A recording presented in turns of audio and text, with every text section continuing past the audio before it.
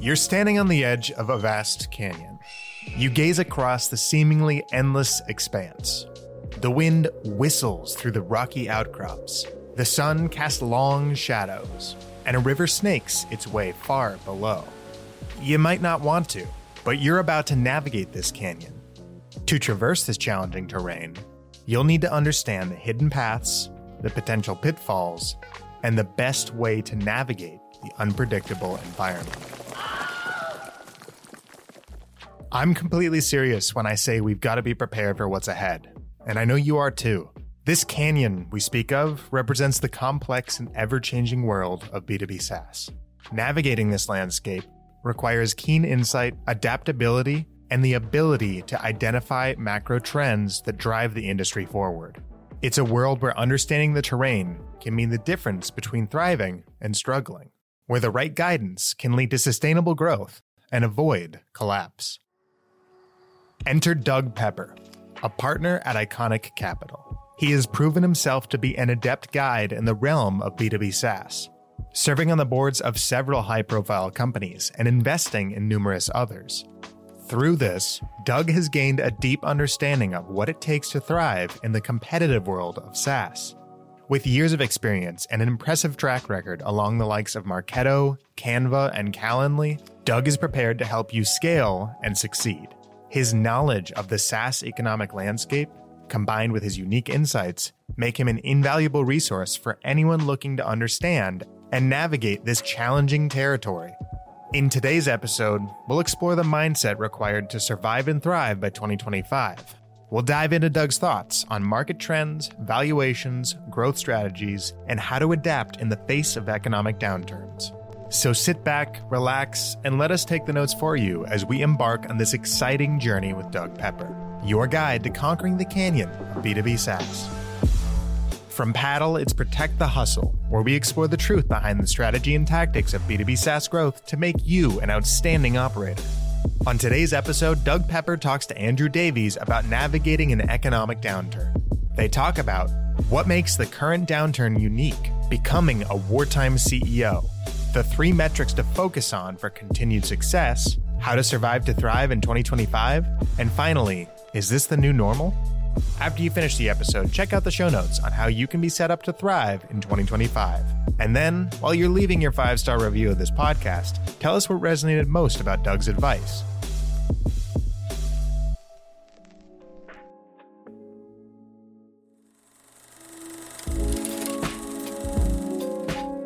First up, Doug talks about what makes the current downturn unique compared to the ones he's experienced ever since 2000.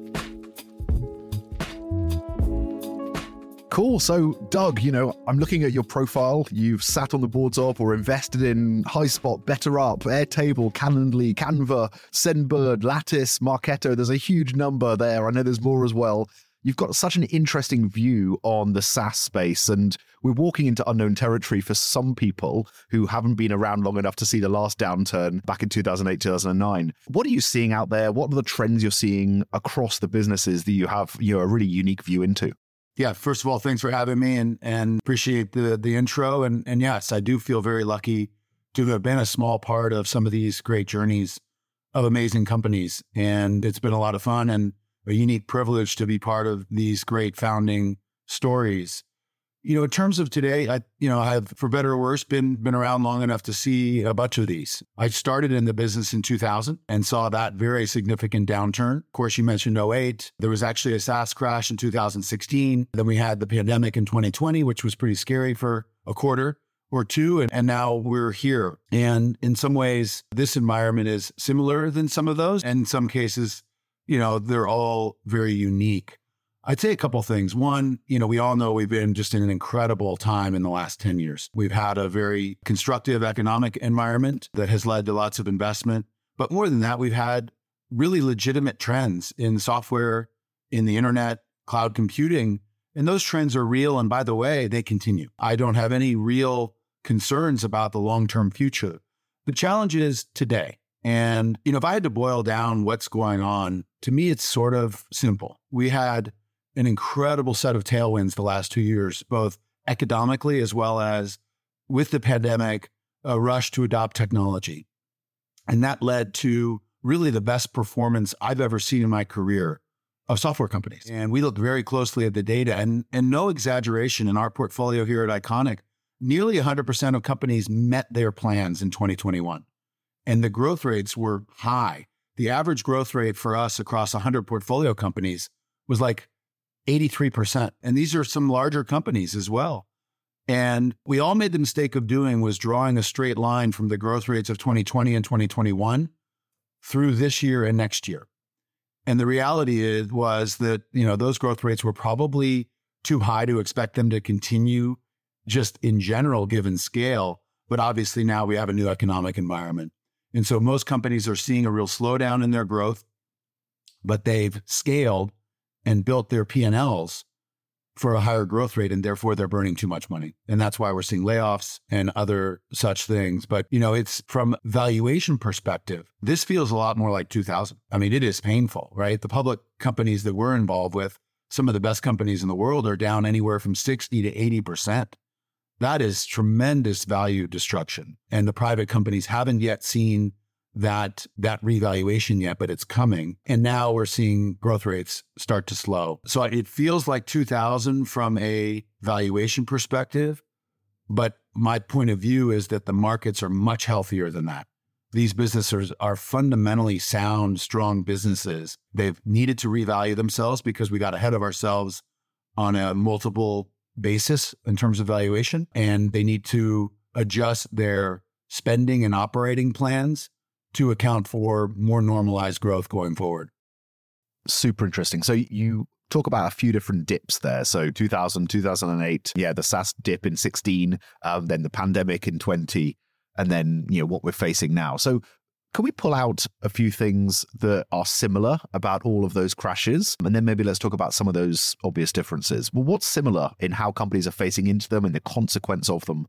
Yeah, I think what's similar is that for all the people that we work with most closely and partner with, the founders, each one of those moments, maybe not 2016 because it was short, but each one of those moments, founders have to step back and really think about how do they change what they're doing. And it's challenging to do that and do it quickly in some cases. And so in every one of these markets, investors and most importantly, founders have to think about, how do I adjust what I'm doing? Yes, I have to deal with the fact that my stock and valuation is much lower than I thought. Usually that's actually pretty easy to get over and you just move forward. I think the harder part is, how do I adjust, yes, my spending, my hiring plan, my growth plans? How do I make sure I have runway to survive the hard times and be sure that I'm thriving at a time where I'm going to need to fundraise in a year or 2 or 3 years from now? I also think a lot of companies are needing to change how they sell. Today budgets are constrained. The decision makers are different. In almost every case now, we're having to sell to CFOs, to gatekeepers who make the ultimate decision on purchases. And therefore, sellers have to learn not just to sell to their domain expert, but actually sell higher to the true economic decision maker. And that's a real challenge. So I think the similarity is in every one of these moments, founders have to think about all of those and many other dynamics about their companies. What's different about each of these environments? 2008, 2009 was a broad economic downturn that interestingly hit tech, but very briefly. 08, 09 was obviously the Great Recession and maybe the biggest economic challenge that I've had in my lifetime, broadly the economy. But for tech, it was actually quite limited. 2000, like today, that's the similarity. This has landed right on tech. It's tech that has the greatest pullbacks in valuation. Tech is where the layoffs are. Other industries aren't seeing as many layoffs as us. And why is that? Because we were the greatest beneficiaries of the tailwinds of the last 2 years. So it stands to reason, if you believe in reversion to the mean, that will be the industry that's most hard hit here. And that's certainly the case. So this feels a lot more like 2000 in terms of its technology impact, both valuations as well as layoffs. But again, I want to make the point that I don't think this is 2000. Now, as an aside, I do think it's 2000 for crypto, which I believe similar to the internet, which of course became very real. But in the 2000 timeframe, there were a lot of businesses that were public that weren't real yet. And I think that's true of crypto as well. I think it's got a long way to go. And there's many businesses that have high valuations in crypto that, quite frankly, should just go away. In software and SaaS, as I said before, incredibly bullish about the long-term prospects. And I'm actually bullish about the short-term prospects. These companies are still in great demand and they are still thriving, just maybe not to quite the extent that we thought. And in 2000, we had lots of software companies in our portfolio. They couldn't sell anything to anyone. It was a true nuclear winter. And people went back to the concept, you can't get fired for buying IBM. In today's world, you get fired for buying IBM. You get rewarded for buying innovation, which comes from startups. Next, Doug talks about why it's important to become a wartime CEO. So let's just go into a bit more detail on a couple of those points. So firstly, you mentioned about the role of a founder CEO at this time and how, in all of those crises, is the founder's CEO role to realize the fundamentals have changed and then to change their operating model, their team, etc. We hear, Ben Horowitz and others always speak about wartime versus peacetime CEOs. So is this the time for a wartime CEO in that nomenclature? And what does that actually mean? What makes a great wartime CEO? Yeah, I think it is. And I think there's lots of analogies you could use. I was on a board call where the CRO of one of our great companies said that one of the challenges he has as an operator is that his team, the salespeople, are a summertime team that is not prepared for winter. And I thought that was pretty apt. And I think that for all of us, it was summertime for a long time. The weather was nice and the environment was pleasant. And now it's more challenging. So I don't think it's just CEOs. I think it's all of us have to prepare and adjust for more of a winter-like set of conditions. And I think we're all making that adjustment. But I think for CEOs, I'm seeing many of our CEOs adjust really well, by the way. But I think it's being prepared and able to make tougher decisions more quickly. And what are those tough decisions? Obviously, the hardest one for them and many of them is deciding that they've hired too many people over the last year or two that does not match the needs going forward. And the hardest thing for a CEO is to let go of good people who otherwise are doing all the right things. But the wartime CEO is making those very tough decisions and making them quickly and proactively. The other key decisions are the decisions of saying no. During summertime, you say yes a lot. Yes, let's go to Europe. Yes, let's move into, Japan and Asia. Yes, we'll add that new product line. Yes, we'll add to our, ideal customer profile. And I think the wartime CEO is saying no more often and largely operating under the word focus. Let's do fewer things better. Let's pick and prioritize one or two key initiatives. And that's what we're doing during the tougher times. And I'm seeing the wartime CEO make those very important, sometimes it feels like ruthless decisions in order to bring the companies forward and thrive. And you hit on a really interesting point there in that phrase. We've got a summertime team that's not prepared for winter that your CRO colleague was talking about. So how do we prepare our teams for winter? People who've perhaps only been in the workplace while it's been summertime or while it's been in the last few years of real strong economic climate and the tailwinds you've discussed. How do we communicate and reset expectations with a summertime team? Yeah. I mean, I don't think there's any magic to it. And the truth is, let's be honest, it's the CEOs that are doing it, not us, as they do everything. But the ones that I see successfully doing it, like almost every message that a CEO tries to carry to its employees, you kind of have to say it over and over. And that's how great CEOs are with the broad vision of their company. And also, I think this reset is over and over being able to communicate transparently why it's important. And then again, almost like any important new behavior, trying to pull out the best examples that somebody who is on the forward side of this, how they're selling, how it's working, why this new motion might matter, explaining the details, being specific about the numbers. Here's our cash. Here's our current burn rate. Here's the runway if we don't do something. Do you think that we should fundraise in 2023? Or does everybody feel like it makes sense to raise in 2024? And I think having those types of conversations really pulls people along and helps them understand why and the how of how you prepare for this time. And you mentioned that many companies are realizing they have to change how they sell because they're now selling to a CFO decision maker rather than the prior decision maker because everything's being run past the finance office. How are you seeing people adjust to that new persona in their buying committee? Are there some lessons we can learn there? Yeah, it's amazing how I think I've had 4 board meetings in the last 7 business days, each one of them separately kind of coming to this conclusion of the reality of the new sales motion, which is what you described. You can't just sell that marketing solution to the head of demand gen or the HR solution to the recruiting manager. You could in 2021. They had a credit card and they could swipe it. Today, they don't have that ability anymore. And by the way, they often don't know it until it's time to get the signature. And then they find out, oh, I don't have the budget. And so we're having to proactively work with those people to make sure that they have the buy-in of their senior leadership. And so we have to empower those people with the right data and the right message to sell their economic, the economic buyer in their company. And so what's changed? One is, we have to have people that have the tools and the messages to talk that higher level message. And that higher level message is about productivity. It's about ROI.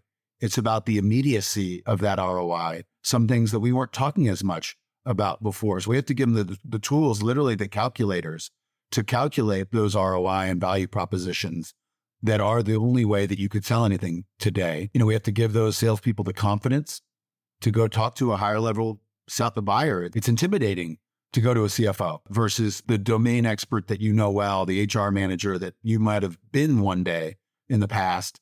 Now you're talking to the CFO and you don't know that persona as well. It's all those things that go into selling differently. And this value selling is so important today.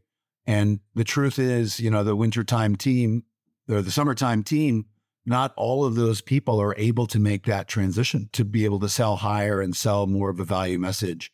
And, but every company simultaneously is realizing that they need to do this. And the reality is not every company is going to be successful. Because now the CFO is getting flooded with all of these opportunities, and they're not going to choose all of them. And the must-have versus nice-to-have line is now brighter than it has ever been, and that line is moving up. And the CFO is prioritizing what are the things that we must have. And in 2021, things that were below that line still got purchased. And today, they're not. And in this section, Doug will give you the 3 metrics to focus on for continued success. You mentioned that in communicating to our teams, one of the things we can do is point to examples of success or green shoots that are coming around the corner. Are there any parallels across different companies you're seeing of where those green shoots lie? Are there any, things that you're seeing frequently reoccur of new products or markets or ways of messaging that people should lean into in this time? Well, the first thing I'd say is that it helps to be in the right categories. Isn't that true of all moments? Is you want to be in the right markets. And, there's certain markets today that are still viewed as core, still viewed as must have. If you're a large enterprise, and so many are still in the early stages of this digital transformation, of cloud adoption. And so if you're still in the early stages of that and you have to do it and they know they do, what are you going to adopt and what do you have to have? Well, you have to have the foundational elements.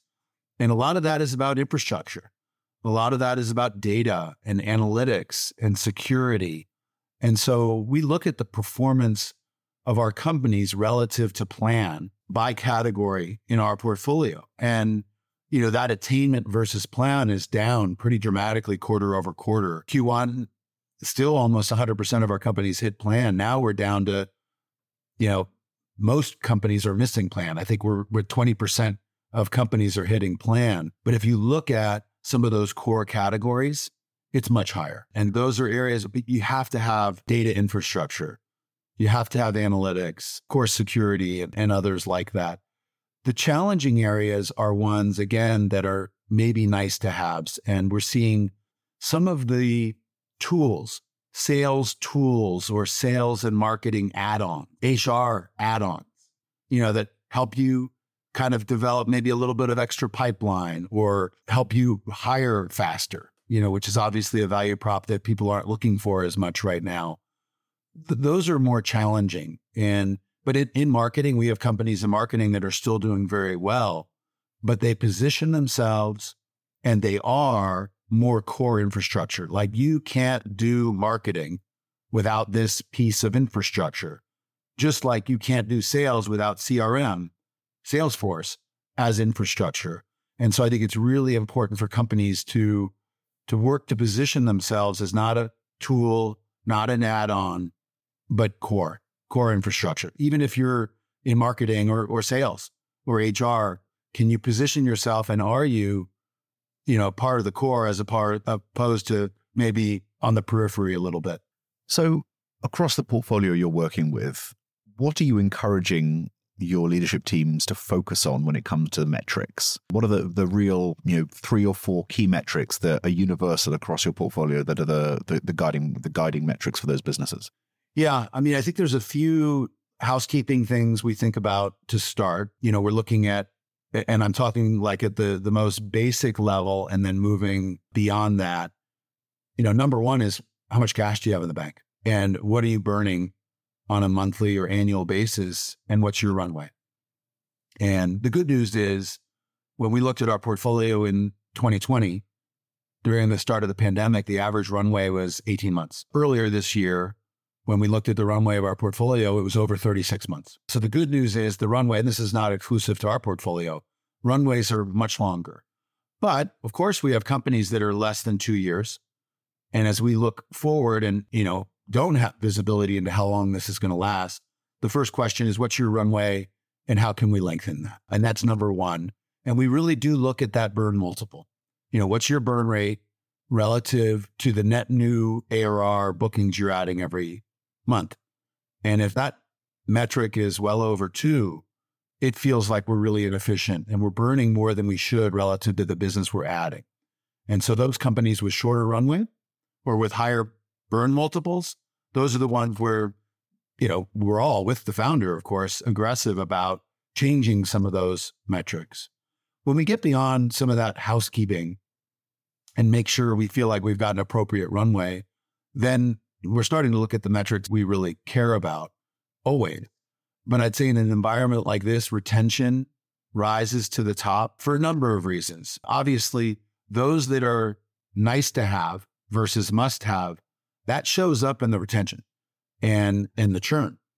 And so one of the quickest ways that we can get a sense for how is a company in this environment going to fare in terms of selling new business, it's the churn of their existing customer base. And if their customers are churning, man, it may be that it's even harder to sell to new customers because they're not seeing the value. Do you have the product market fit that you thought you did?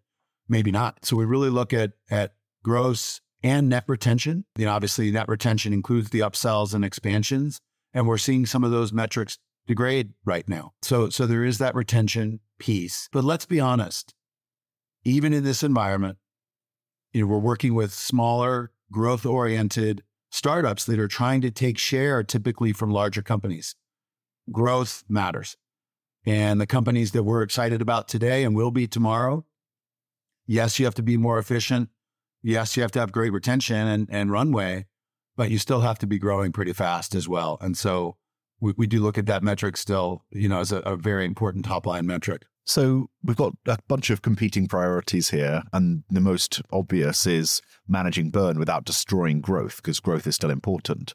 So how do you think about, keeping costs under control, keeping that burn multiple low, whilst not, destroying the future growth of the business? I think we had that conversation in every board meeting I've been in the last 2 weeks, and it's a delicate balance and one that we talk about a lot. And the good news is, I think most of the companies we're involved with have found ways to do both. And the reason it's possible is that I think we've all maybe come to the realization again that you don't have to be growing 3x to have impressive growth. Obviously, depending on your scale, if you're sub 10 million ARR, you probably do want to be growing over 2x, maybe 2.5, and ideally 3x. But as you get to greater scale, I think we've all realized that you'd rather grow 80% year over year and burn less than grow 100% with an incredibly high burn.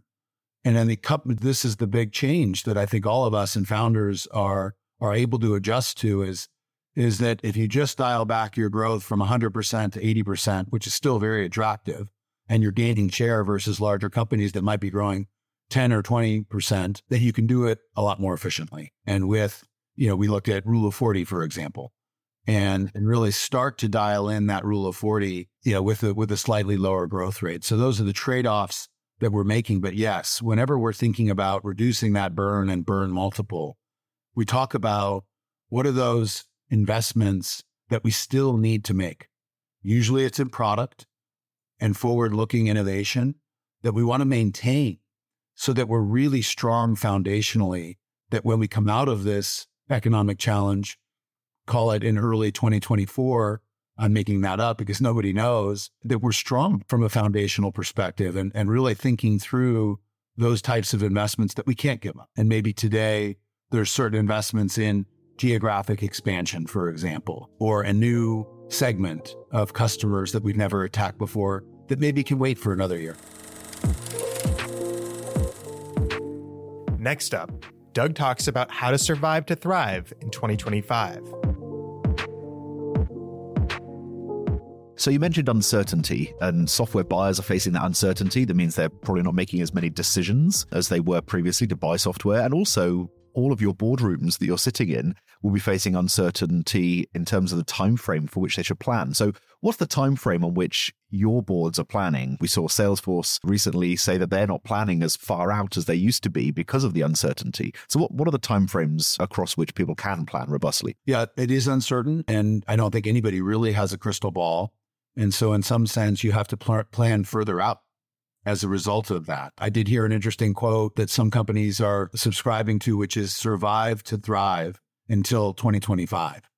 And that's because, we don't know when things are going to get better. So plan for the worst, make sure you have runway until 2025, where it's likely the environment and fundraising environment will be more attractive. How are we planning? We have to plan multiple years out. And the reason is because you can't measure your spend for next year without knowing what your plan is for the following year, because it's the following year plan that determines your hiring for next year. And so we do have to do a multiple year forward-looking plan to accurately assess the hiring and the spend for the current year. And so we really do look at multiple year plans. Obviously, those year 2 and year 3 plans are less certain, but we have to have a model to measure against. And we're really encouraging our companies to think of this as not a 1-year event, but something that could be challenging for a couple of years, and then hope to be surprised and make adjustments. And on that point, it used to be for a while there, it was like a 1-year plan, set it and forget it. And the truth is the plans now are much, much more adjustable and flexible. And we're looking at these plans quarterly. And so the idea is to set a plan that's conservative, that gets us out that 2-year runway to 2025. But then if the environment changes, or we're seeing real performance and demand above those expectations, well, then we can unlock investments and say, okay, we did great in the first half of next year. Let's unlock that new product line in the back half, or unlock that geographic expansion. So I think companies are much more nimble now around their planning as well. So we see top-down planning, bottom-up planning. What's a healthy planning process from your perspective when there's that natural sense of tension between a CFO and then the different department leaders who have got to manage their own, budget and their own OpEx? It's amazing.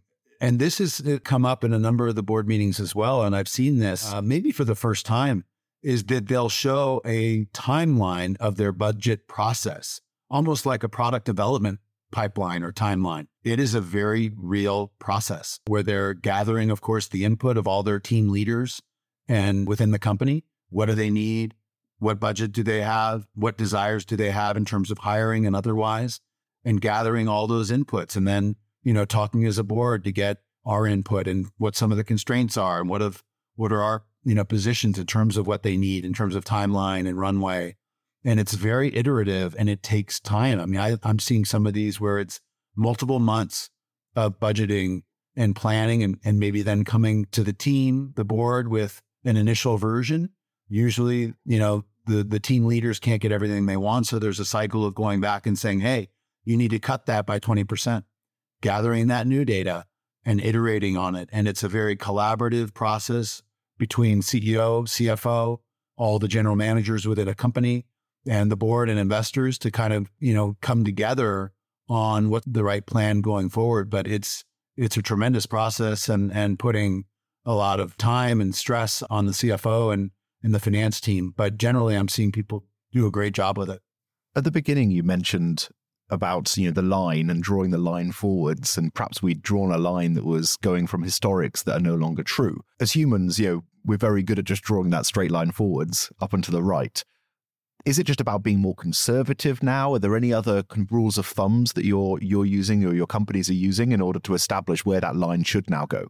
I think we do have a lot of data and precedents. We've been lucky to invest in a lot of the very best companies that have gone public over the last few years. And before that, many of the Cloud 100 companies that are now, 100 million ARR and beyond. And so one of the things that we can do is look at history and look at those very best companies and how they grew outside of the pandemic. And that's what we've done. We've captured that kind of data for many, many years. And so one of the things that we're able to do, and we're not the only one, there's other firms with this data, is share with our portfolio what the historical, not averages, because our companies want to be, top quartile, top decile companies, but to look at those top companies from the past that are now public and show them in more normal times, between 20 and 50 million ARR, or between 50 and 100 million ARR. Here's how those companies grew. This is what their spend in sales and marketing or R&D or G&A look like to drive that growth. And so there are roadmaps that give us some sense for how companies like these at that scale should grow in more normal times.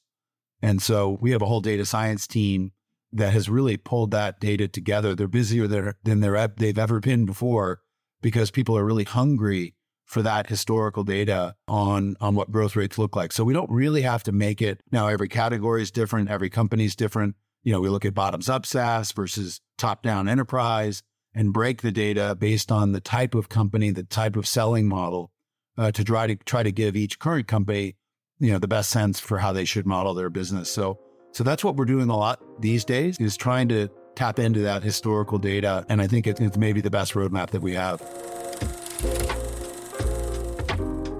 And now Doug answers the question, if this is really the new normal. So let's finish this off with two final questions. For all of those SaaS founders and executives that are listening here who aren't in your portfolio, let's give them the benefit of what they get in the boardrooms where you're part. What would your advice be for their companies? What are the top few things you'd love them to focus on or do as if you were an investor or board member in their businesses? They look into 2023 and how they make sure they can survive to thrive in 2025. Yeah, I'd say a couple things. One, to have confidence that we'll get through this. I think for some founders that haven't seen a downturn like this, I think it may be shocking and challenging, but what we try to tell them is, we've seen these in the past and you get through it. And in particular, again, all the way back to the beginning, I think we're just fortunate to be in this amazing category and business model that is very resilient. And so tough times for the next year or two, but for the most part, these companies will survive and thrive. And I think having that knowledge and confidence is a good starting point. The other thing that we would say is make those hard decisions. They are tough, but they position you to be able to thrive and get through this time and be there when things improve in a year or two from now. And so most are doing this. It doesn't take a lot of of pushing, but, make those hard decisions and put your company in a position to be there when things improve. A couple other key points. One, focus, as always, on your people. I think more than ever, communication frequently, transparently, to bring people through this, I think is more important than ever. It's easy to create culture when things are good. I think it takes more time, more proactive focus to maintain a great culture in a tougher time. So really focus on your people. And then, the other obvious one as well is focus on your customers. I think that retention that we talked about is so important at this time, keeping those great customers on board, and then selling more to them if you can. Of course, much more efficient to sell to existing companies and generate more revenue from your existing customers than going out to find net new. Really focusing on that existing customer base for retention and upsell is also something that we're giving them advice on. And maybe the final point is, I think keeping heads down and executing is a good thing, but maintaining a relationship with very select set of investors that might be the right next investor for you a year from now or 2 years from now, I would devote a little bit of time to just continuing those relationships for when it makes sense. Fantastic. And finally, let's just finish off referring back to a comment you made earlier, which is that we're seeing a reversion to the mean. So is this the new standard in terms of valuations and valuation multiples and the balance of growth versus costs? Is this the new normal that we'll see now for the next 5, 6, 7 years? Or do you see us coming back to some of the levels of valuation multiple we've seen over the last couple of years ever again? Yeah, I won't say ever because these things tend to happen every 10 to 15 years. And so I think there's a chance we get back, but not anytime soon. The anomaly is not now. The anomaly was the last 2 years. And we got into a place that was unsustainable, and hindsight's 2020. We should have all recognized it. But the definition of a bubble is that we don't. And all of us collectively in the venture industry and otherwise lost sight of the fact that we were in unsustainable territory.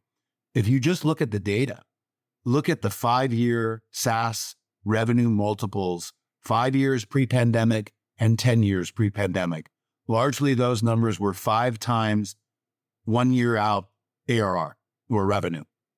And we're right at 5 times now. So we're just about at the long-term averages for valuation today. That would suggest we're at the normal place. My own opinion, by the way, is that we've overcorrected. Why? Because I think this market is way more interesting than it was 5 and 10 years ago. The markets are bigger, the companies grow faster, and I think this is a more core industry than it ever was. But should we ever get back up into those, average 20 to 50 times ARR? No. Could we go from 5 to 7 or 5 to 10? I think we could. And so I think things are better from here. I don't know when, but again, I don't think we go back to what we saw in 2021 anytime soon, because that was unrealistic. Fantastic. Doug, I've really appreciated getting your thoughts on this. Thank you so much for taking the time. It's been a lot of fun. Thanks for including me. A huge thank you to Doug for all his valuable advice. Now you're set up to thrive in 2025. Today, we talked about what makes the current downturn unique, becoming a wartime CEO, the 3 metrics to focus on for continued success, how to survive to thrive in 2025, and is this the new normal? Make sure to give Protect the Hustle a 5-star review and tell us what lesson Doug taught you from today's episode. Thanks for listening. Subscribe to and tell your friends about Protect the Hustle, a podcast from Paddle Studios, dedicated to helping you build better SaaS.